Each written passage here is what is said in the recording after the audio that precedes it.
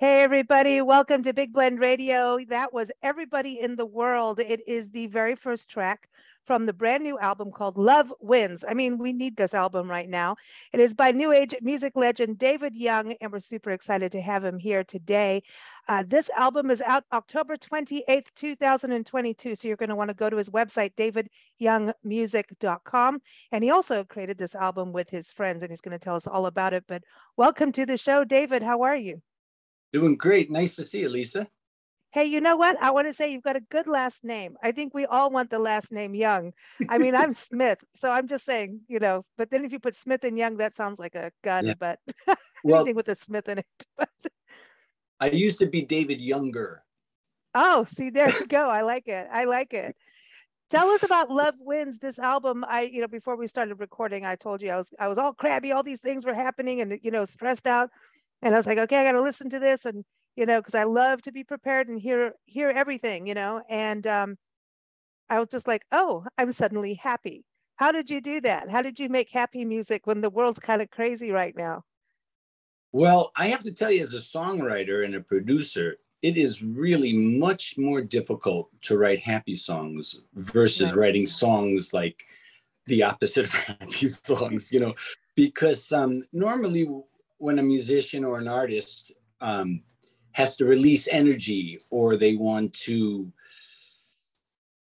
the life of an artist is not always the simplest, easiest life. Right. And there's all kinds of ups and downs and roadblocks. And so as in any kind of an artist, artists are always dealing with the ups and downs of life. And usually, unfortunately, there can be a lot more difficult things than happy things to celebrate. So, one of the things that I've tried to do is that I've tried to give people like a positive alternative. All throughout my career, I've been trying to give people a positive alternative because there's so much stuff in the world that is negative.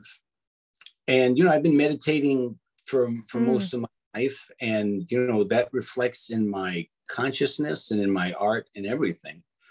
And I wanted to make something that actually didn't have any love songs, didn't have any songs with angst. I just wanted it to be all songs that people could listen to help them to have a positive perspective.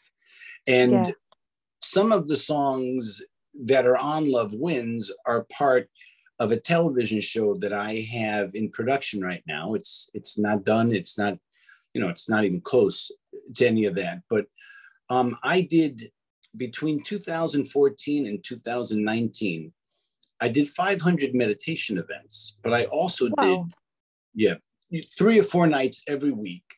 I also, besides doing the meditation events, I did 400 psychic readings.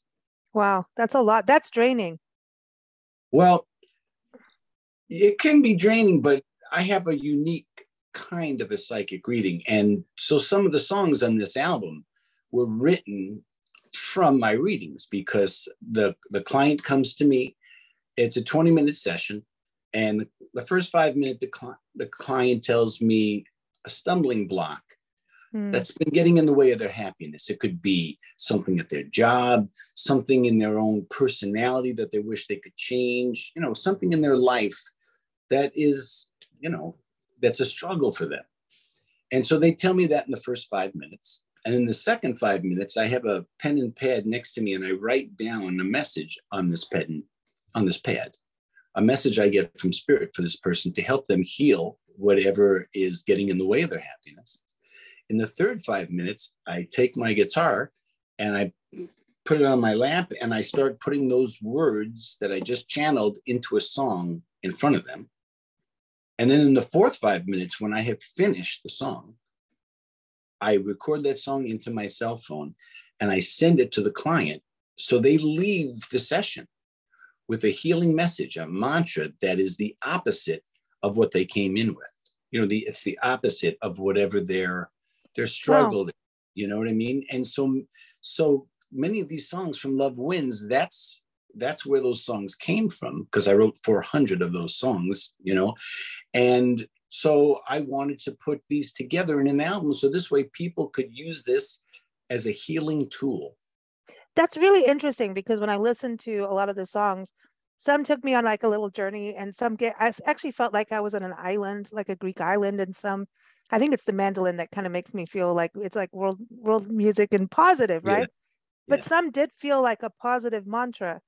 I think one of my favorites went from to Troubled Waters, that song, and I don't have all of it right in front of me, but I have to, yeah, Troubled Waters, because every day I was like, oh, I love every day.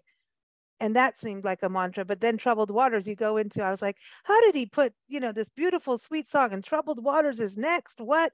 Then I listened to Troubled Waters, and then I'm like, oh, we get to have wine. That's positive.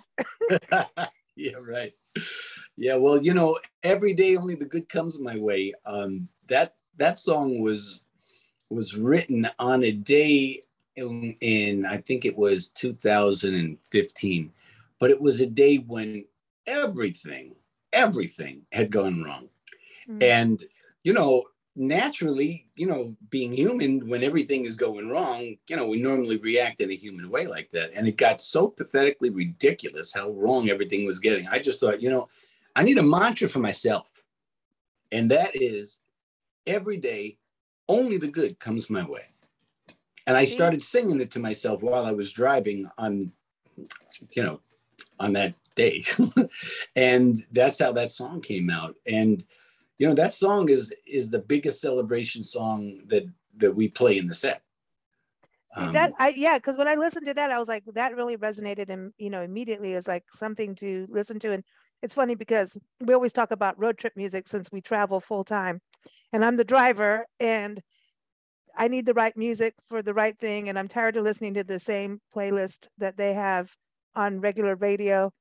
And so we're always like, oh, this would be a great song for this area, because we always kind of connect the music to the setting. It's just one of those things we do. But I was thinking about this, like, oh, this is good driving music because it keeps you positive, because so much happens on the road where you have to kind of let go. And that was something I wrote down when I listened to the album. I kind of went, this is like an album that allows you to let go and have some freedom to be. And I think that's a huge thing for people this day and age, is to kind of let go. We're all uptight. It was like, it's almost like a permission album to let go. That's kind of, you know what I mean? And it's like when you're driving, you can say your things as you get angry at the person in front of you or whatever, but you do need to keep that upbeat and understand. I mean, gee, we can even drive. We've forgotten how exciting it is to be able to do that. Yeah. So Yeah. that's interesting, that connection, to me, because that's immediately I was like, ooh, how fun. Yeah, thanks. One of the things that I wanted to include in this album is different spiritual concepts and theories that I teach in my meditation workshops, because, I did 500 meditation workshops called A Portal Between Heaven and Earth, and a lot of people, well, like between 80 and 85% of the people who came to my events over that 6 years shared a spiritual experience where they, while I was playing the flute and they were meditating, like their grandmother or their best friend from childhood appeared to them, or, somebody who they loved that was now in the heavenly dimension. And so that's what the other side of the clouds is about. And that's also what Heaven is the Place. And the full title is Heaven is the Place That We All Go, because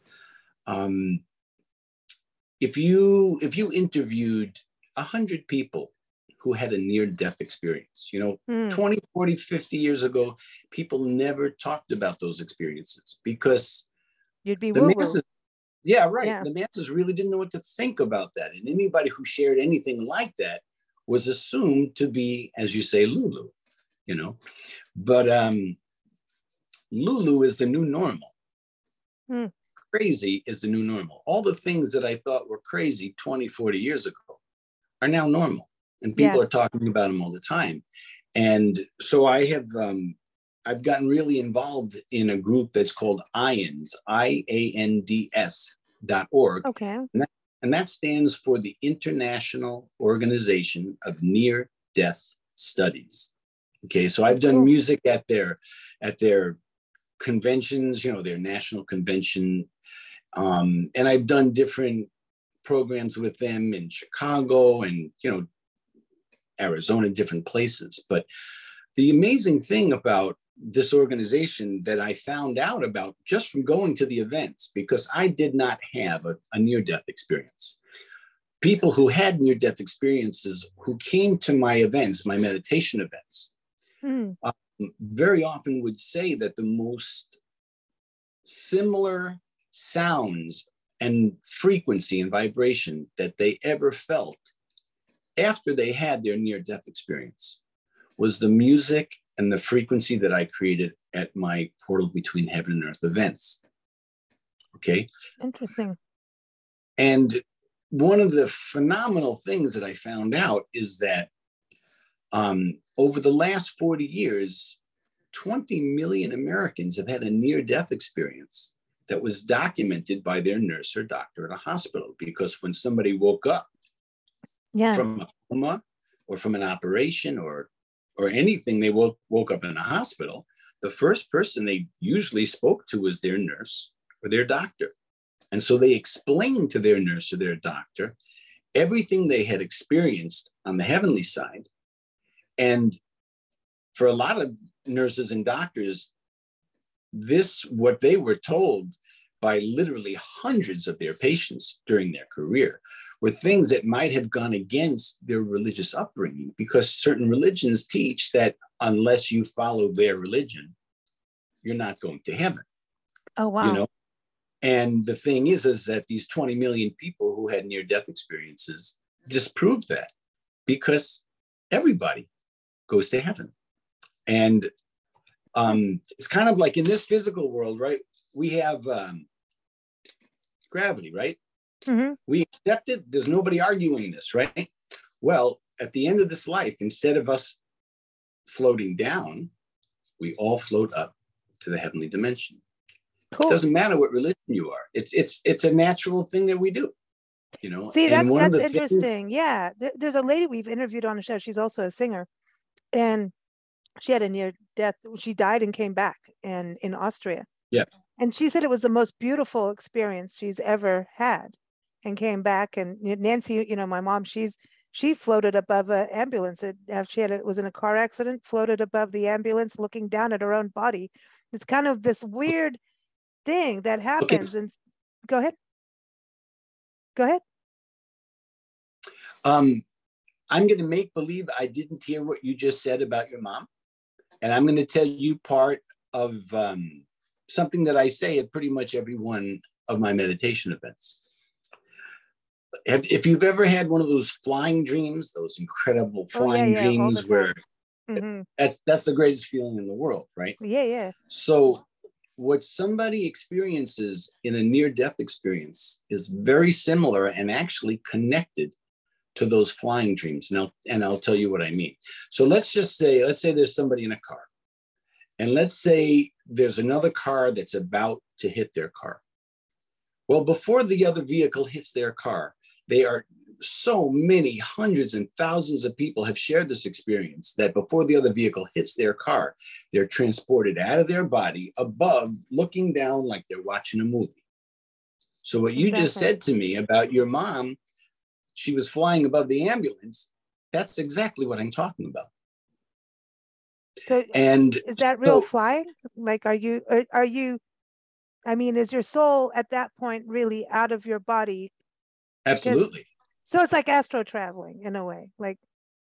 You could call it astral travel. The only difference now people are going to go that I'm going to get the woo-woo emails now, I'm going to get the, well, I have to tell you that the things that used to sound really woo-woo 20 and 40 years ago, they don't sound that woo-woo anymore. Yeah. And I've been meditating for 39 years. I've been on the spiritual path for a long time. Mm-hmm. And the thing is that there were so many things that when I got into meditation sounded freaking crazy to me. You know what I mean? because I'd never heard those things. I never heard these kind of conversations, you know. But the thing is that now I call this generation, when I say this generation, if you want to say like people 40 and 50 and up, okay? This generation has grown up what I call it the Oprah generation, because so many millions and millions of people watched Oprah, which talked about different spiritual things in a universal way that everybody could get. So it didn't matter if you were Buddhist or Christian Right. or Jewish or Muslim or whatever it was. That didn't matter. Oprah was speaking to everybody, because as soul, we all have that in common. We all have a soul, you know, and our soul, believe it or not, actually goes in and out of our body through the day and through the night, right? I agree. And the only difference between death and life is that in death, we don't come back to our body again. Yeah, you see, every day, jumping out. Yeah, every day we jump out, we go for a ride, you know, we take a visit in heaven, you know, like that beautiful area that you have behind you with the blue clouds and everything, you know. I do believe in it. Well, I know, because I jump out all the time. Like I even driving, right? It's not a good thing. I'm outside the body all the time. And it's like, it's weird. Like I'll be in a meeting and suddenly it's like you're two in one. I don't know how to explain it. Where you're like, I could be talking to you right now, and then it's not happening now, but it could, where I'll be having a conversation, but I'm there watching the conversation. That's weird, you know, and you're doing it and you're like, get back, because now you're being rude. You know what I mean? Where you're, yeah. So, you know what I mean? So I know that people think that's weird, but I do believe your soul.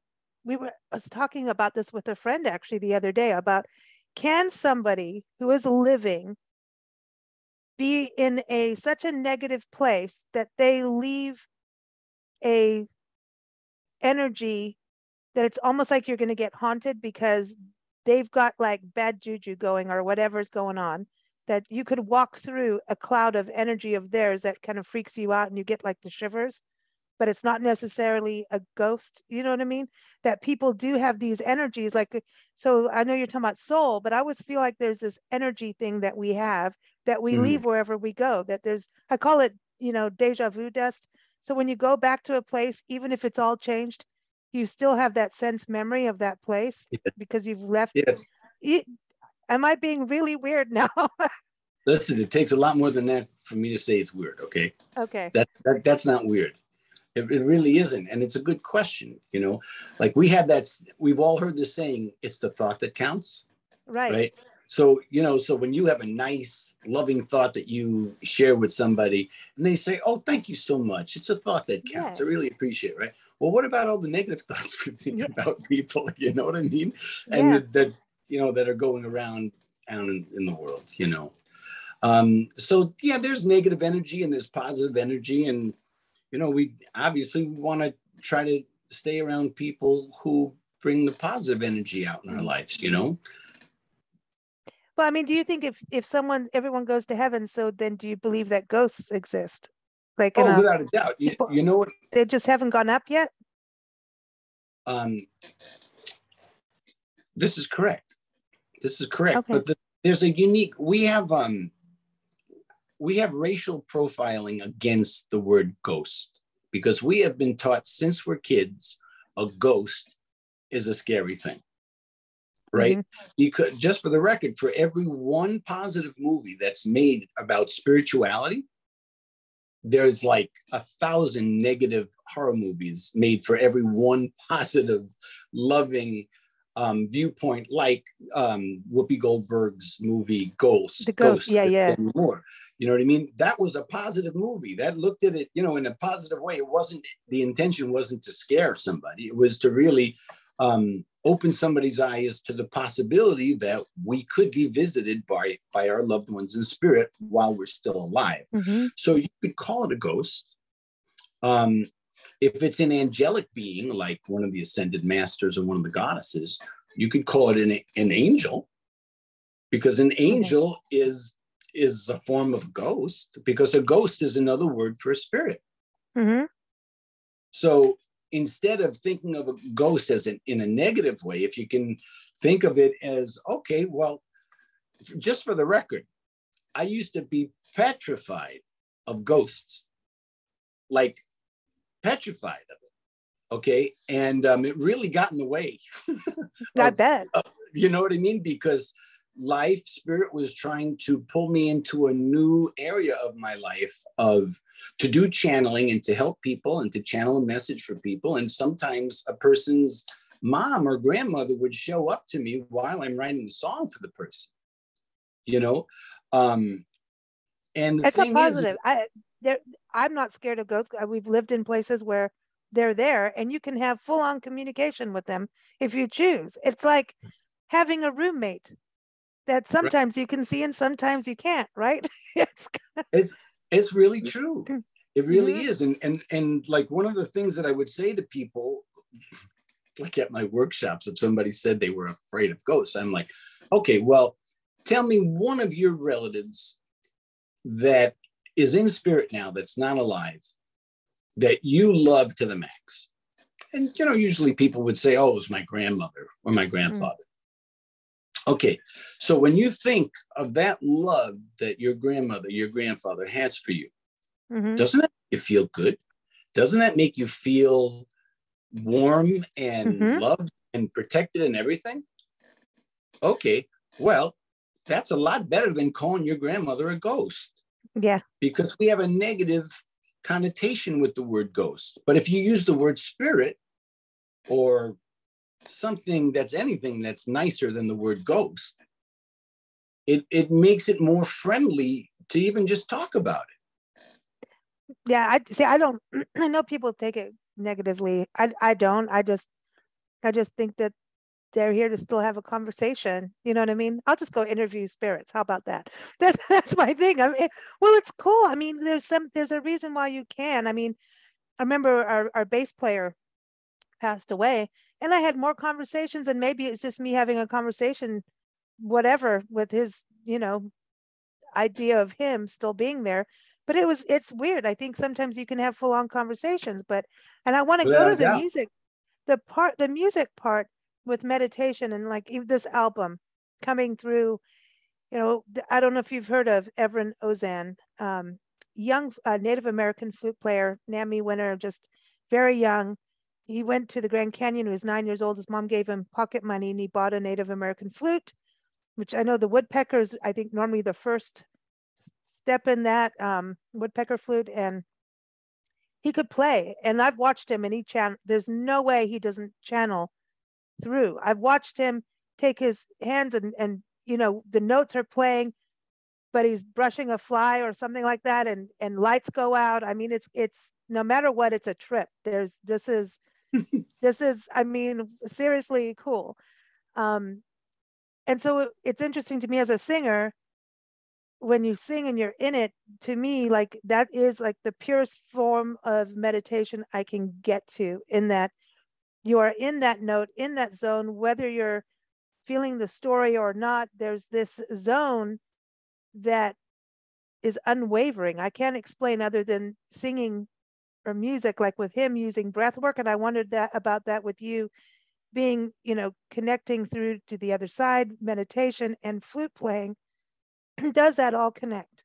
Like in that zone, is that part of it for you?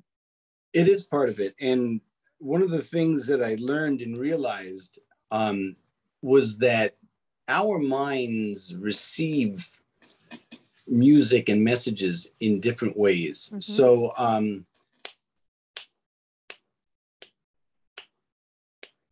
when you have a tempo in a song, it's about every second, right? Yeah. Heartbeat. So you can count subconsciously. When you're hearing a song that has a tempo, you're attached in this physical world because this physical world has time. The heavenly dimension doesn't have time, right? So if I stopped snapping, and if I played the flute, hold on a second, I'm going to grab it. Cool.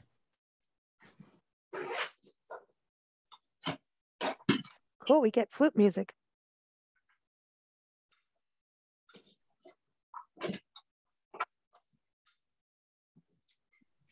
That was like a commercial break, right? Hey, yeah. Do. I should have started singing yet. He's coming with his flute. Rum pum pum. Rum pum pum, that's like the little drummer boy, you know? Yeah, no, I have a friend who sings that to me all the time. Oh, okay. Our Hollywood history man, Steve Schneikert. Rum pum pum. Oh, hold on. So these are Renaissance flutes, right? Yeah, these are recorders. Everybody learns. Oh, yeah. Everybody learns this in the 3rd grade. Okay. All right. So, Okay. being that you just mentioned that song, so okay. So my point is that, you know, the tempo keeps your mind intact because in this physical world we have time. Okay. Okay. But in the heavenly dimension, they don't have time. Okay. Time just doesn't exist. It just doesn't exist. They don't have that there. You know, it's like we have gravity here. They don't have gravity over there. That's why everybody flies around all over the place, because they don't have gravity. So gravity is a physical limitation that the heavenly dimension doesn't have. So instead and of you know this, wait, let me go back. You know this from connecting to the other side, and then also the people that have, you know, passed and come back. That right. can report, And also they're reporting back. And also from being part of the conferences for people who've had near-death experiences, and every single one of them, every single speaker, every person you meet who's had a near-death experience tells you 2 things. One, they're not afraid of death anymore because that dimension is an upgrade. It's beautiful over there. It's got a lot more bells and whistles than we have here in this physical world. Cool. You know, it's a step up vibrationally. This is boot camp. This is boot camp. Right. Yeah, absolutely. You know, this is the bottom. You don't have to worry about going anywhere lower than this because this is the bottom. Okay. Cool. So one thing is that people don't have a fear of death anymore. And the other thing that people who have had a near-death experience usually share is that after their near-death experience, they are more psychic than they were before. And it's easier for them to travel. It's easier for them to get messages. It's easier for them to get messages from their loved ones because they've been in full consciousness to that other dimension.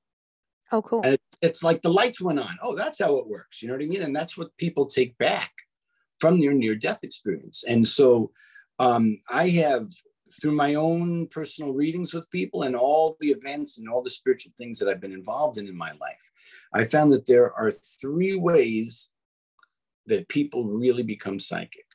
One is through a near-death experience. Second is through losing somebody who they love so dearly that all of a sudden their desire to connect with that soul who is now in the heavenly dimension, that desire outweighs their mental skepticism and their humanness of thinking, oh, this is crazy. Oh, this isn't real. It's just my imagination. One of the ways that you can tell that your spiritual experiences are real and are not your imagination is when you are surprised to see it. Ah, that's cool. Right? So if you're meditating and all of a sudden a dove flies by in your inner vision and you're like, I didn't think of that dove. Where'd that come from? So that could see, the other day I had a butterfly I was filming.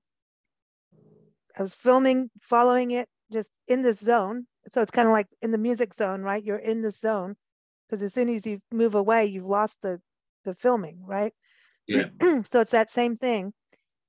And then it was done with its thistle flower. It flew up over my head, touched my hair, and I heard its wings. And now I don't know if it was just getting chilly and its wings were slowing down, but when do you hear a butterfly's wings? Like that's a rare, like I stopped, I told our friends we were hiking, I'm like, dudes, I had this butterfly, I could hear the wings. Like this, it was like this slow motion. I mean, there's no way anybody would tell me I'm cuckoo. That happened.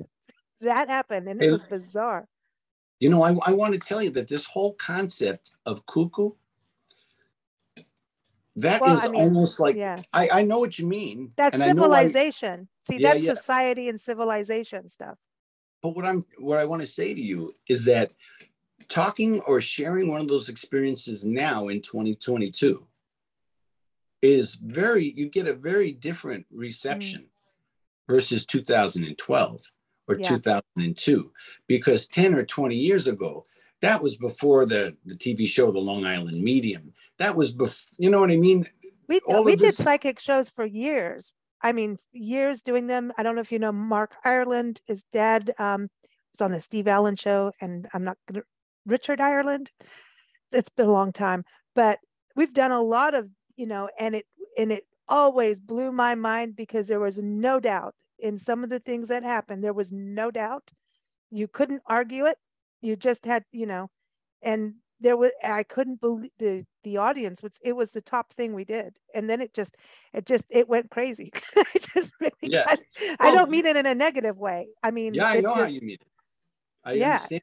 The thing is that there's nothing more exciting for a human being than to realize that there's more than life on Earth. Mm-hmm. Oh, I agree. It's like I don't like calling aliens aliens just because Yeah, you don't know. I have a screenplay, and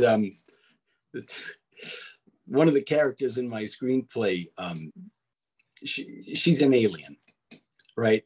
And so she's telling her boyfriend, she's not from here.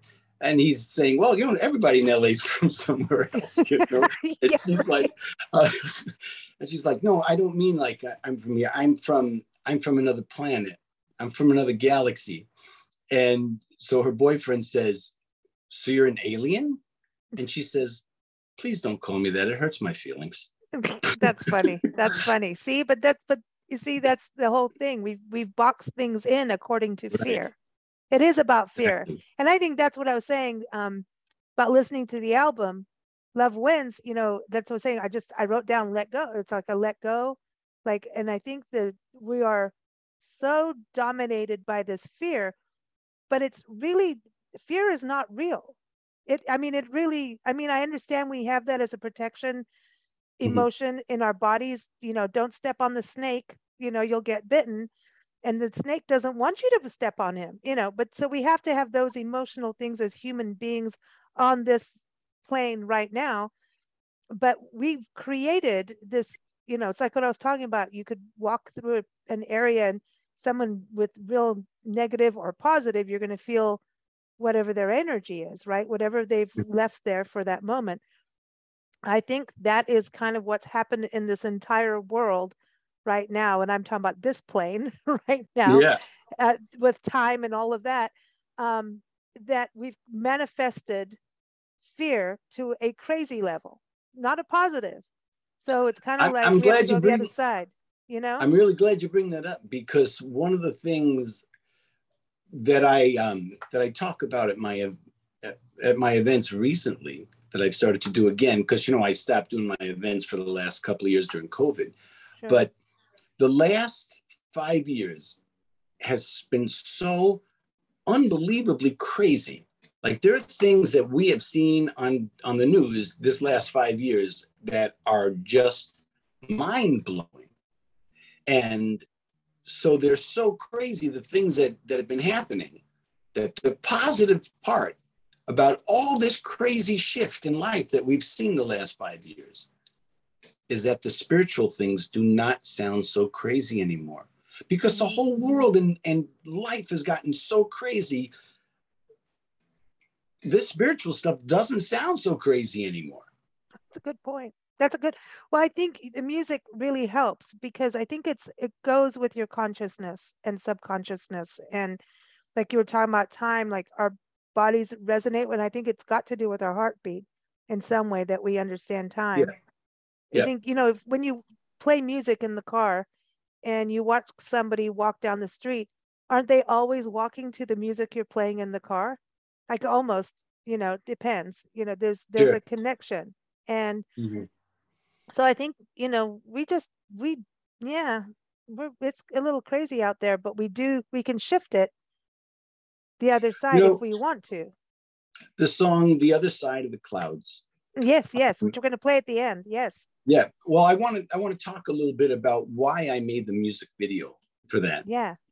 Because that song was recorded in February of 2022, and then last month, after there was that big killing of all those kids in that school in Texas, Uvalde, yeah.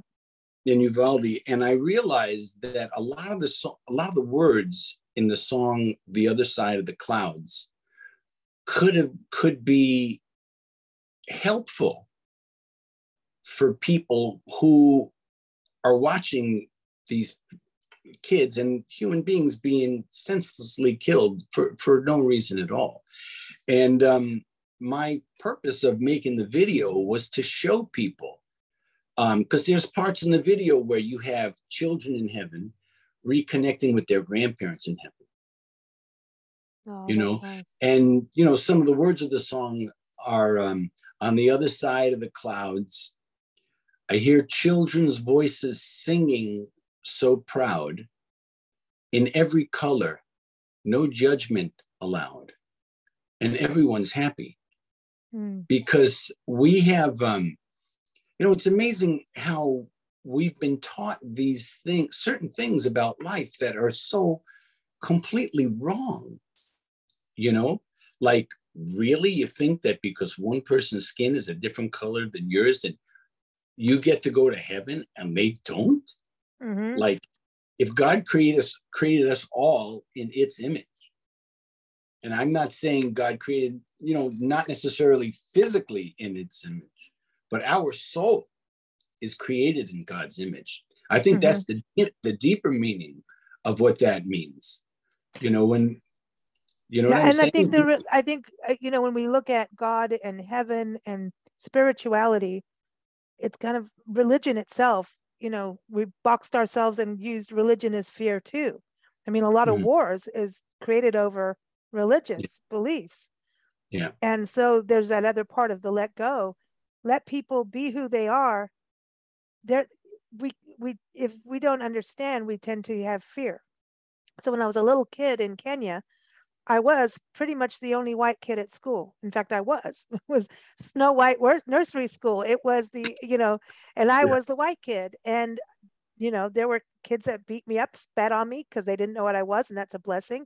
They didn't hit me to hurt me. They were trying to make me shorter because I was taller than the men. Some of them were Maasai. I had long blonde hair. They didn't know what that was. And in their culture, the women shaved their heads. The men had long hair braided. So it's, so it was a cultural thing, but it was like, what are you? So the fear, I was on the other side of racism, but it wasn't meant as racism, but it was challenging.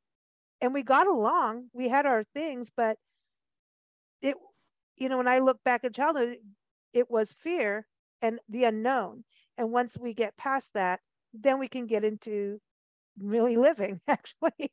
So I think, all of this is still fear. It is still fear, not, the racism, and it's just fear. And we're manifesting it instead of facing the fear and just going and asking how somebody is. We travel the country, we pet sit as we travel. Since COVID, our tourism thing had to change a little.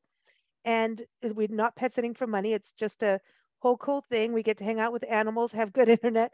And it's a very immersive experience where we're sitting down with people, different religious beliefs, different political beliefs, different things, but we're united over the love of animals and nature and travel. You wouldn't believe how many friends we have. That's like a mini family where we're talking every day. How's this cat doing over here? Did this one get a lizard again? Or, how's this surgery going over for this person? So we are all very connected in that way. And we didn't need religion to tell us what to do. We didn't need politicians to tell us. We didn't need society rules. We just learned to connect on a true basis. Well, if you went back in time, one of the things that separated people was oceans, right? Sure. And so if you grew up in Africa, chances are you really weren't likely to ever go to North America because there was an ocean separating you, you know what I mean? Or China or some other continent. And the thing is that people on every continent, they speak a different language than other people. Sure. So let's say on this continent, like I see the map that's behind you over on the right side of your screen. Okay, so let's say that somebody in South America who speaks Spanish is having a spiritual experience. Let's say they had a near-death experience. Cool. Okay, and let's say because they grew up in South America in a tribe, let's say in their near-death experience, they reconnected with some chief that was his grandfather or somebody like this who was really respected and really spiritual. You know what I mean? So this person has that experience in his language with somebody in his language from his country, his culture, and everything, right? Now, let's say another person in Africa has a similar kind of near-death experience, right? And whoever is the spiritual guide that he looks up to, you know what I mean? Let's say he was a Christian. Okay, Jesus appears to him. Let's say he was Jewish. Okay, let's say Moses appears to him. Let's say he was a Hindu. Let's say Krishna appeared to him. Cool. Okay, but let's say that there's 4 different people who experience that in 4 different languages. If they didn't have a translator, like most people didn't have 2,000 years ago or 5,000 years ago, these people could be hating each other because one person is calling this 6 and the other person is calling it a half a dozen. Oh my God, you can't call it a half a dozen. The other guy says you can't call it 6, but it's the same thing. But they're just talking about it with different words. This is what Nancy says, why everybody's yelling about the Bible. It's right. That's what I'm saying. Yeah. That's what I'm saying. You know what I mean? Christians call it the Holy Spirit, right? The Hindus call it the Bani. The Buddhists call it the sound current. We're talking about the same thing. It's the spirit. It's God's spirit. People. Right. So what's important? The important thing is that we can understand each other and see what we have in common with other people, because, you know, in this physical realm, we are taught that if you grew up, like I grew up Jewish, right? There was never, ever a reason to talk about Jesus or to go into a church or anything. That was not on the menu of possibilities in my childhood, you know? And everything with religions in this physical world, it looks like it's a competition. Oh, gee, how many followers did Buddha get today? And how many followers did Krishna get, or did Jesus get, or did Moses get? You know, it looks like there's a competition because most people either go to that church or that synagogue or that temple. Nobody goes to all these different temples normally, generally, right? But from the heavenly perspective, it's not a competition, because Moses and Jesus and Buddha and Krishna and Mother Mary and all the archangels and all of them, they are all on the same team. They're all trying to work together to get humanity to see that they are one team. And if you have a hard time talking about God because this religion talks about it, it looks like God looks like this, and that religion, God looks like that. But let's just simplify it. Let's just call God the creator. That's, to me, I call it Mother Nature. But I think it's connected. So it shouldn't be it shouldn't be any source of argument.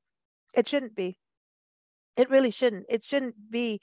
I mean, theoretically, all these wars that have started over it, and we're still fighting over it. It's insane. It's like, you know, we're fighting over land, we're fighting over water, we're fighting over everything, instead of going, how do we work together to save the land, to save the water, and keep it clean? You know. So I think it's a positive message. And with music, do you feel, we always talk about it being the universal language? Who doesn't see that about music? Do you feel like with what you do too, that it is? I mean, you played the flute. I mean, talk about the Pied Piper. The whole time you've got your flutes down, and the first thing that came to me is like, he's the Pied Piper. You know what I mean? And the Piper will call us to reason. Those are lyrics in one of my favorite songs from the 70s, you know. Yeah. Stairway to Heaven, you know, the Piper will call us to reason, you know.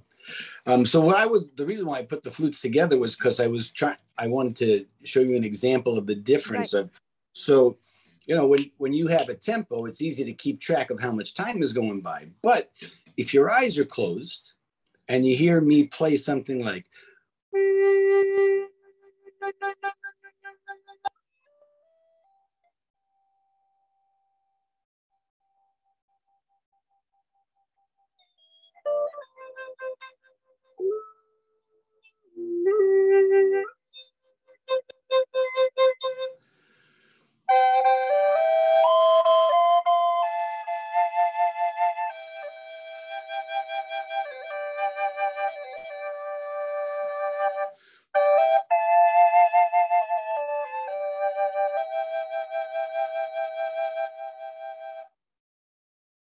so how much time you think went by? I have no idea. That's right, because there was no tempo. Mm. So one of the things that I found out when I started to play the flute at Venice Beach in 1990, Oh, I was yeah. I was a rock musician before that. Yeah. I ran out of money. I was really in trouble, and I met a woman down at Venice Beach. We started playing, and we made these tapes and these CDs eventually called Celestial Winds. And Yeah. those I sold 100,000 CDs under the name Celestial Winds before I went solo, and then I sold 1 million CDs after that. But the goal when you're playing music on the street is to attract a crowd. Mm-hmm. Because if you attract a crowd, then people are throwing money in your basket. And that crowd attracts more people because other people are walking down the beach and going, wow, what is all those people over there looking at? You know what I mean? So the goal is to attract a crowd. And I found that there was one thing that I could do after I attracted the crowd that could make everybody disappear in about 30 seconds.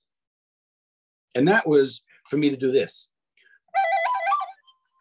Oh. If I played a lot of notes, people would just leave. But if I played these long, soaring notes that make you feel like, wow, that's just so deep and spiritual, people would stay for a long time.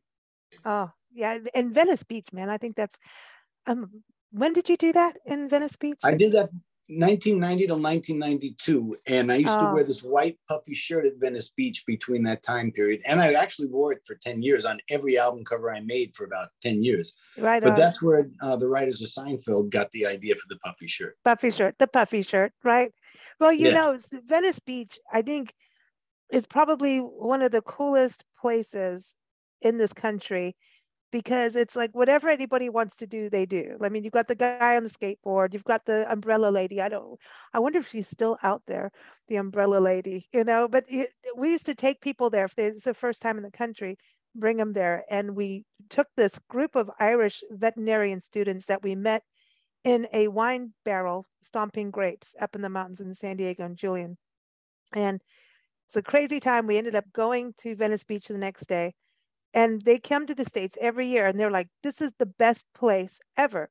There was the drum circle out on the beach. There were all these things happening. And they're like, people are just absolutely being themselves and just doing as, what we say, that's the, woo woo crazy.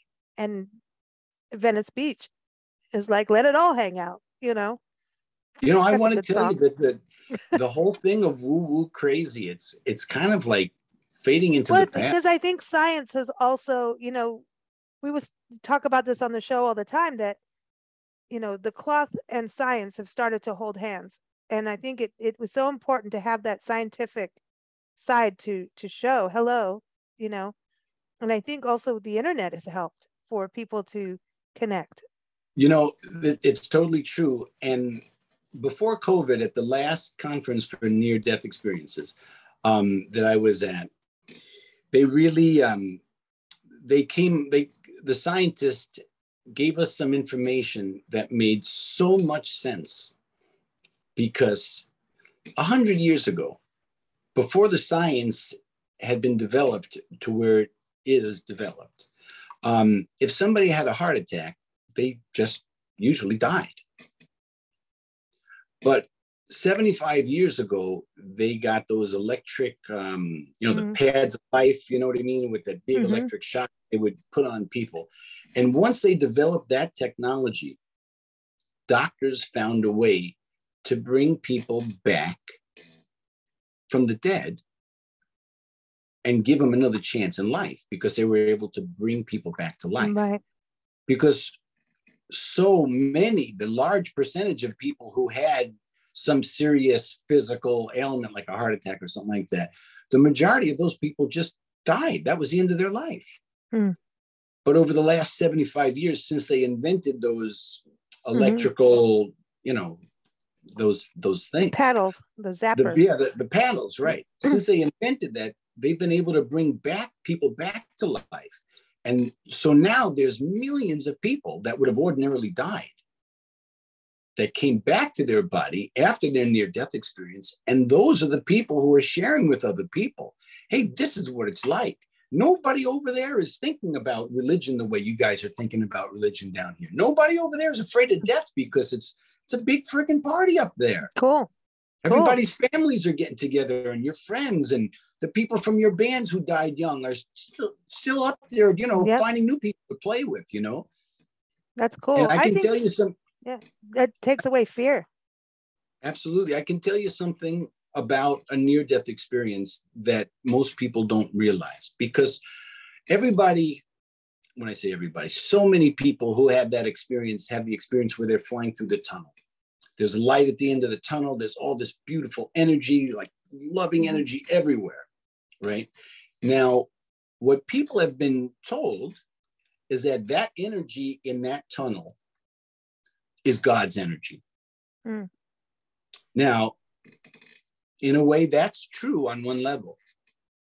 But additionally, besides it being God's energy and the higher frequency of a higher dimension, of a higher heavenly dimension, right?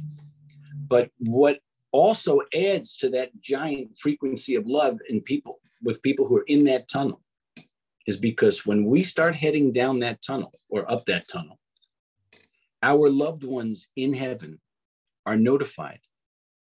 Okay. And so not only are we feeling God's love while we're traveling through that tunnel, we're feeling the love of our loved ones on the other side of the tunnel, because they're excited that you're getting closer to them, because they can't wait to communicate with you and tell you that they love you and show you where everybody lives up there, and how happy everybody is up there. Well, I believe that because energy, you can feel energy. That's what we were talking about, the negative, the positive. You can feel energy. You can feel an energy before you open a door into a room. If you want to, if you can feel energy of a house, you can walk down the street and you can feel it. You can feel those things. So it makes sense to me, and it's vibrations, right? So I think when we go back to science, there's a vibration, and is it a positive, negative? How is that vibration feeling? So that's where I go back to music being very tied to all of this, whether, meditation helps with clarity and that focus, that, that being in that zone. That's all I can explain on that part, and that portal, if you will. So I feel that same thing with music. Like when I would sing or play, flute, recorders, you're in that zone. And so at the same time, there's vibration going on. And that to me is where music is. When we say universal language, it's so much bigger than what we just kind of throw around with those words. It is this vibrational language. Yeah, for sure. I've done lots of soundtrack work with different television shows and movies. And one of the things that I thought was just a coincidence in the beginning is, like, let's say there was a scene that was a romantic scene, right? Now, if I've recorded like 50 albums of instrumental music and about 15 albums of vocal music. Love Wins is the newest vocal album that I've done. But if I were to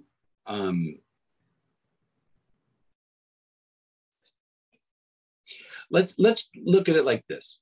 Let's say it's 5 o'clock exactly. And let's say you think about somebody that you haven't thought about for 20 years. Okay. You had no logical reason to think about this person. And it's 5 o'clock when that thought comes through. And you're thinking, wow, I wonder why I'm thinking about that person. And then at 5:01, your phone rings and it's that person on the phone. Oh, yeah. And you're like, oh my gosh, I can't believe it. I was just thinking about you and I haven't thought about you in so long. I can't believe the synchronicity of this. Right. Let's back up a second.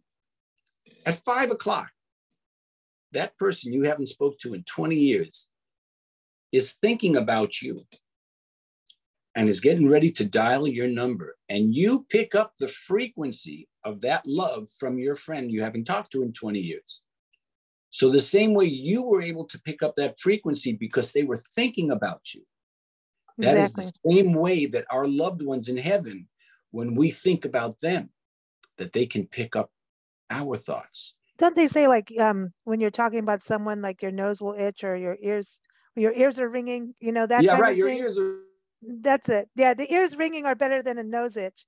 But so I think so. Yeah, I think it is connected in regards Yeah. to, you know, we've known these things for years, but never, synchronicity. Oh wow, we've done so many shows on synchronicity, but it is connectivity, and I believe it is a scientific. Dr. Bernard Breitbarth, I think. Ooh, I'm going to get his name wrong. Done way too many interviews over the years. But I've written 4 books about synchronicity. The first one is called Divine Inner Guidance, which is about the incredible things that happen when you listen to your intuition, as well as the incredible things that happen if you don't listen to your intuition. Yeah, that's true. Yeah, because one batch is incredibly great, and the other batch is incredibly the opposite of great. So Divine Inner Guidance is the first book I wrote. And then the second book that I wrote, I got a publishing deal for in 2014 called Channeling Harrison, about my experiences that I had with George Harrison between 2010 and 2013. And I was not a Beatles fan. I was a Led Zeppelin fan, AC/DC, Jethro Tull. I liked hard rock music, and I was a little too young. I was born in 1961 to be a Beatles fan. So when George Harrison started appearing in my life in 2010, I couldn't understand why he was interested in me, because I sincerely wasn't interested in him. You know what I mean? It was like he was off my radar. I never, when you're a guitar player, you emulate your favorite guitar players. So I emulated Jimmy Page and, the different hard rock guitar players that I liked. So when George Harrison started appearing in my bedroom, in my recording studio, when I started dating this woman who on my 3rd date, she asked me what the highlight of my career was. And I said it was when Paul McCartney started a standing ovation for me in 1999. After I told her the story, she said, well, did you know that George Harrison used to babysit me when I was a kid? Oh, that's weird. See? Well, what do you mean by that? She said, well, my mom and dad went to the same yoga ashram as George went to in Tucson, Arizona. Remember that Beatles song, Jojo left his home in Tucson? Yeah, our storage unit is in Tucson. Oh, that's why I'm telling you this story. Okay. So her mom and dad went to that yoga studio, the ashram, the yoga ashram in Tucson, Arizona. And her mom and dad split up, and her dad left the ashram, and her mom met George at the ashram. They fell in love, and a couple of months later, George moved her and her mom to England, and she grew up in Friars Park. Wow. So you could be a skeptic, and you could say, oh, well, that's way too woo, right? But I had been having wild experiences with George Harrison for 3 months before I met this woman. And so it wasn't, how could I be logical and not make a connection between this incredible synchronicity? I mean, it's kind of synchronicity is it's a part of manifestation too, but it's consciousness and not conscious. You know what I mean? It builds, but you're not building it, but you are and not. I can't explain that part of it, but there is a synchronicity that comes from it's trying to hit you over the head and say hello. You know what I mean? Those type of experiences. Right. Exactly. I'm glad you said that, because that's what I felt like for the first 3 years of my experiences with George. Now you have to understand that when I was 22, I got into meditation and spirituality. I didn't have a beer, a glass of wine, a joint, even chocolate or coffee for 30 years. No. And these experiences with him happened when I wasn't doing anything. I wasn't smoking anything. I wasn't drinking anything. It was just natural that was happening. And it got to a certain point where I thought, I'm trying to be skeptical because we're taught to be skeptical. But how intelligent is it to be skeptical when this and that and the other thing and 5 and 10 and 20 and 30 and 100 and 200 things all happen that I can't explain. And they're all connected to George Harrison, who I never cared about. You know what I'm saying? And then I'm dating this woman who happens, was like his stepdaughter because she grew up in his house. And he used to babysit her like it was his own kid. That's when funny. She was a little girl. How That's many funny. times can you have a synchronicity knock you over the head before you think there's got to be something to this? There's got to be a reason for it. And it's not woo-woo. Well, the lady I told you about in the beginning of our conversation that had died and come back, mm-hmm. She used to film with George Harrison and hang out with him. She just posted his photo the other day, like maybe a week on Facebook, talking about him. I had no intention of talking to you about that at all today. I'm only going to talk about Love Wins. Well, it's funny because every time I think of her, because it happened in the Alps and everything when she had this accident, but she's always talking about George Harrison and always posting this photo especially on his anniversary of his death. Maybe you can show the photo on your show. Yeah, I'll talk to her and see what we could do because she's cool. She's a great singer too. Yeah, so see, things are connected. That's why we're the blend, because you cannot chop one thing off and you can't just be interested in one thing. If you're interested in gardening, you're interested in nature. If you're interested in nature, you're interested in love and you're interested in travel. See what I mean? So it's all connected. That's how it all works. That's in our minds anyway. But before you go, because this has been a cool conversation, did we know it was going to go this way? You did. No, I did. Yes, you did. No, but tell us about your friends on the album, because they've been on some of our friends' albums too. That's cool. Oh man, I'll tell you, working with Tony Levin and Jerry Marotta was amazing. I mean, I've worked with the greatest musicians in Los Angeles and Minneapolis and New York. I've made like over 60 albums of music. Wow. With a lot of the greatest musicians in the world. So Tony Levin, I met him because he was doing a book signing in Rochester where I was living at the time. And I saw it advertised on Facebook and I'm like, wow, he's one of the greatest bass players who's ever lived. And he's played on every Peter Gabriel album and on every Peter Gabriel tour. And one of my favorite things to watch on YouTube is there's this Peter Gabriel live concert called Secret World. And of course, Tony Levin is playing on that. And that's my favorite concert video to watch of all time. So, I met Tony Levin at this book signing and I had one of my books there and we traded books. And what had happened was that I had just finished recording the original version of Love Wins, that half of the songs were different. Half of the songs were different because the original songs that I recorded were all songs that I had written for clients that would be helpful to a client that I had written for a client in one of my psychic reading sessions, And so I had played the bass and, when I met Tony Levin, I said, what would you think about me hiring you to play 2 songs on the album? It was already being mixed. It was in the final stages of it, And so, we made an agreement, an arrangement, and that started the conversation. But we got along so well that I ended up hiring him to play on the complete album of Love Wins. And there was actually, there were a lot more songs than just the 11 songs that are on this Love Wins. Oh, wow. Wow. So he knew Jerry Marotta, and I had met Jerry Marotta a couple of years earlier. He lives in Woodstock because I was on a weekend vacation in Woodstock, and I had gone to some place that I wouldn't have ordinarily have gone. I went to see a Steely Dan tribute band, and I watched this whole set, and I just couldn't believe how incredibly great this drummer was, because I've worked with a lot of the greatest drummers in the world, and for that 45-minute set, every single hit he hit was perfect.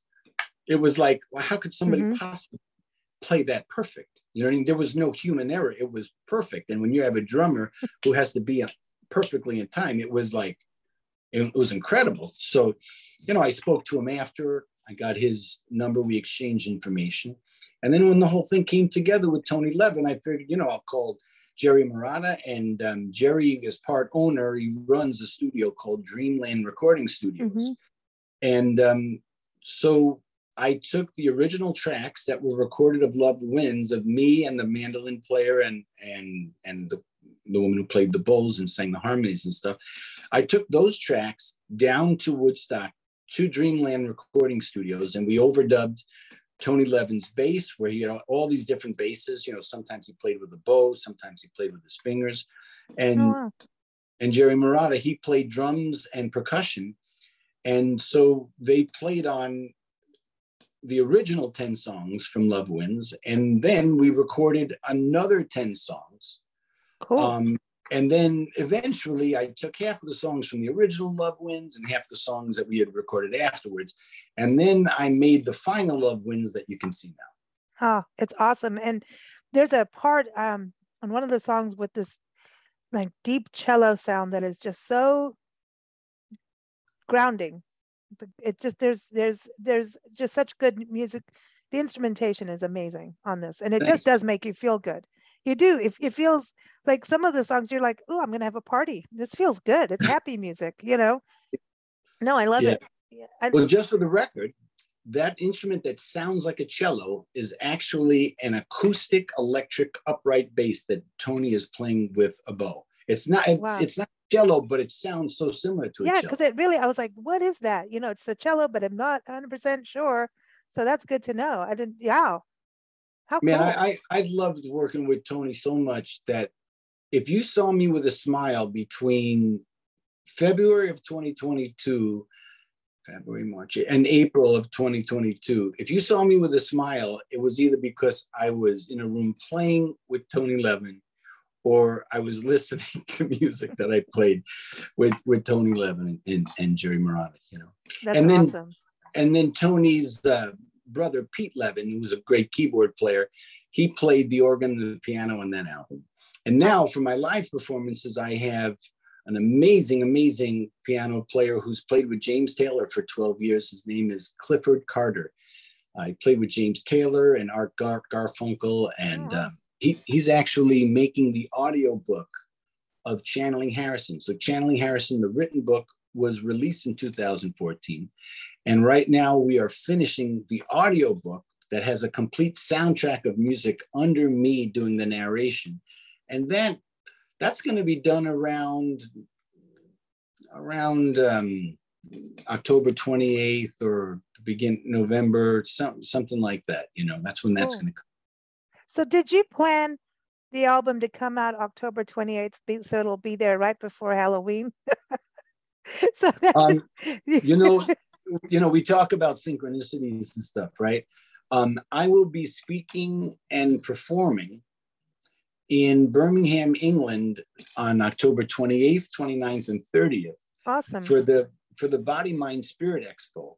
And so that's my first time speaking and performing in England. I've been there on vacation stuff, but I've never performed there or done one of my Portal Between Heaven and Earth meditation events. So on the way this all worked out is that on the first day I'm going to be speaking in England, that is the day Love Wins comes out around the world. Perfect. And we didn't plan that, but whoever's up there planning this, they get an extra 10 points for working that out for the same There's day. trippy things in England, and there's like little fairies, and everybody thinks I'm nuts about that, but I do believe there are fairy beings.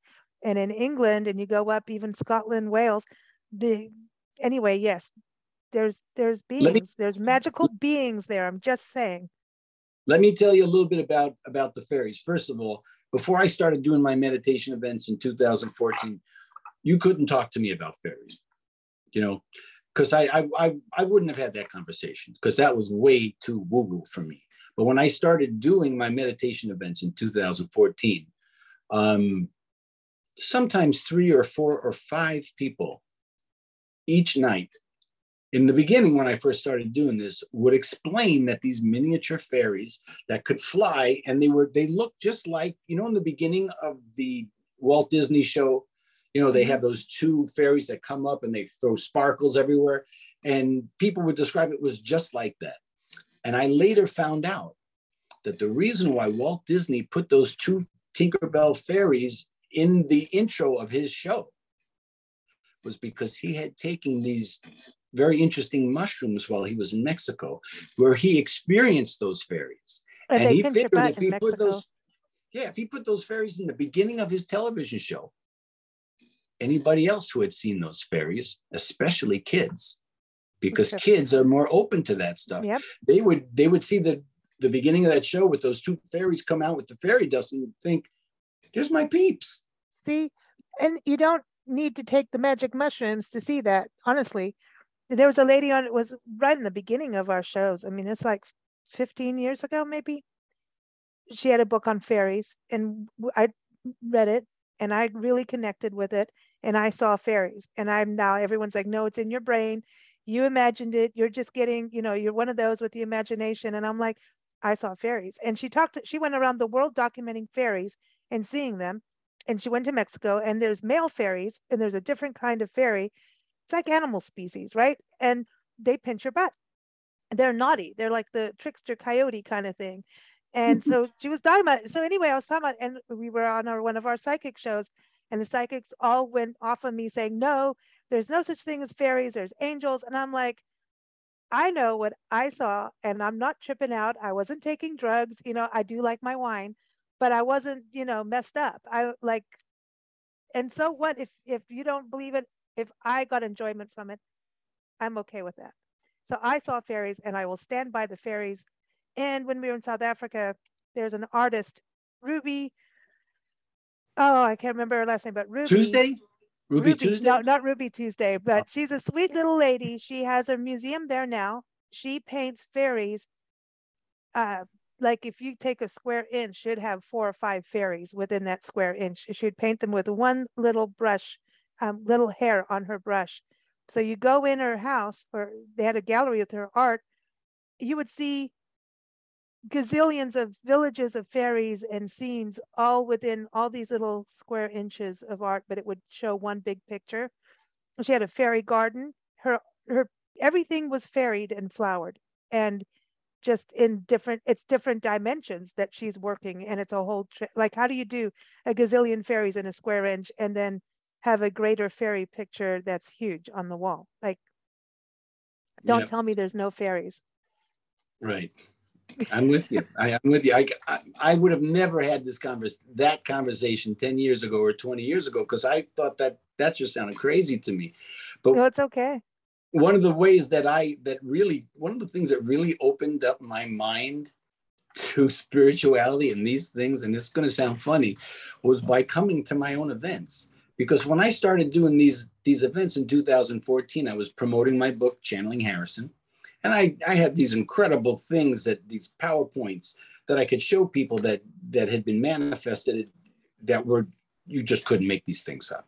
And so after showing the PowerPoint and telling stories for a half hour, 45 minutes, I would tell the audience, okay, everybody close your eyes. I'm going to play the flute for about 20, 25 minutes. Meditate, go into a peaceful place, and I'll let you know when the meditation is over. You know, and so after 20, 25 minutes, I would bring people back into their bodies and everything. And these people started sharing their experiences. And these were experiences that I had never had. Like, I had never had an interdimensional experience with one of my loved ones where they spoke to me or appeared to me in a meditation, you know? So when the first woman shared that her grandmother appeared to her and showed her all around heaven, connected her to her loved ones that had already transitioned there, and, you know, she got messages to give to her cousins and, you know, to other people still alive on earth, you know, when this person was sharing this, I never heard that before. I'm a musician. I'm a classically trained musician, you know, nobody ever taught us about anything like that in music school. So when that person shared that, the first person, I couldn't roll my eyes at this person because I'm in front of the audience, I couldn't say some of the crazy things I would have normally said growing up in Brooklyn when somebody would share something like that. You can in Brooklyn, holy cow. So the only thing I could say was, well, does anybody else want to share anything? Because I didn't know what to say. When the first person shared that, and the second person shared the same thing, except it was her mom. And then people shared about being visited by fairies and all these different things. And so the way I learned about the reality of these spiritual things is by being at my own events where people were sharing their experiences in that reality with those angelic beings. And I have to tell you something. You can hear something the first couple of times and be skeptical. But in the first 6 months I was doing those events, over 500 people shared that their mom or their grandmother or their best friend from childhood showed up to them. There must have been 300 people who shared their experiences with the fairies, and they all described in the exact same way. See, but it's about communicating it. And I think that's the thing. Before it was you don't say that, otherwise they're going to say you're schizophrenic. So I wonder how many people have been put in an actual loony bin for actually having real experiences that are not loony. You know what I mean? Exactly. I wonder how many people have gone through that and they're like, no, you're nuts. No, I mean, kids always have an invisible friend, right? Well, that's because kids are born in the theta. Everybody's heard of the alpha state. It's in the beta state in our minds. Well, the state where we have out-of-body experiences is the theta state. And when we're born, because our logical mind has not been developed yet, the first 7 years of our life, we're living in the theta state which is basically kids are living in an out-of-body state. Exactly. Okay. And so it's so easy for them to talk about, Grandma, in our last life, I was your mom. And we used to wear these clothes that looked like this, and we lived in a house that looked like that, and then the grandmother thinks the kid's crazy, right? And then a couple of years go by and the grandmother goes to a psychic to get a reading, and the psychic tells them the same thing that the 5-year-old told them a couple of years earlier. See, that's funny. But that's really what's going on. So yeah, what a conversation, David. Thanks. Well, do you feel younger now? Yeah. Oh, I do. I had to go full circle. Sorry, I had to do full circle. But it's been a delight. It's really been a delight. And everyone, we're going to close with the song The Other Side of the Clouds. We've been talking about that.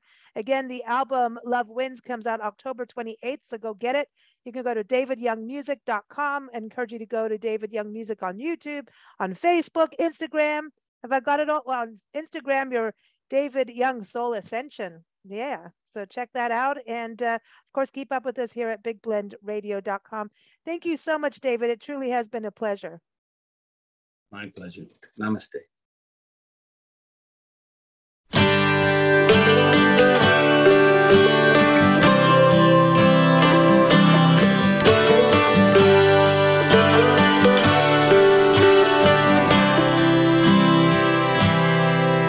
Everybody in the world is going crazy. Everybody in the world is losing their minds.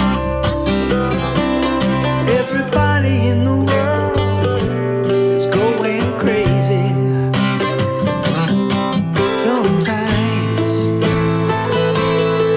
Sometimes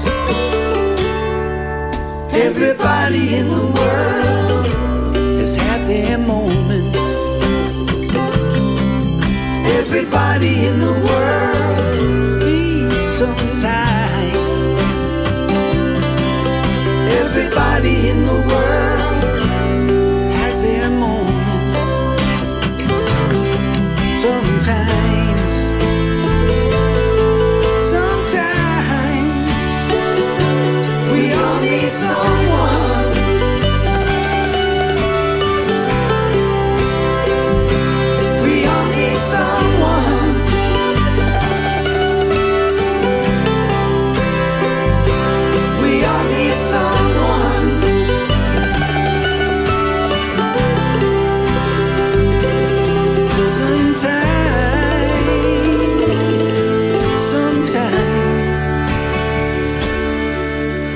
Everybody in the world has had their darkest night.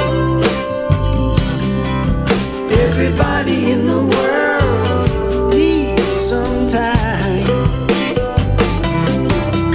Everybody in the world lived through their darkest night. Somehow,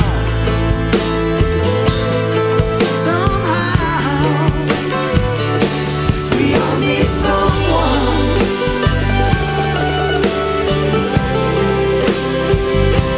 We all need someone.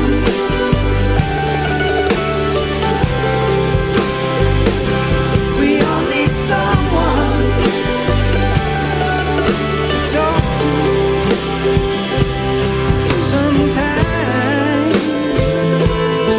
Sometimes everybody in the world has lost someone. Everybody in the world is looking to find.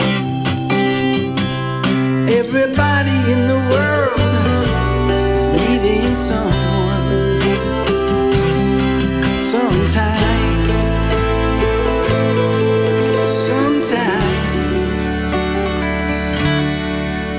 everybody in the world is going crazy. Everybody in the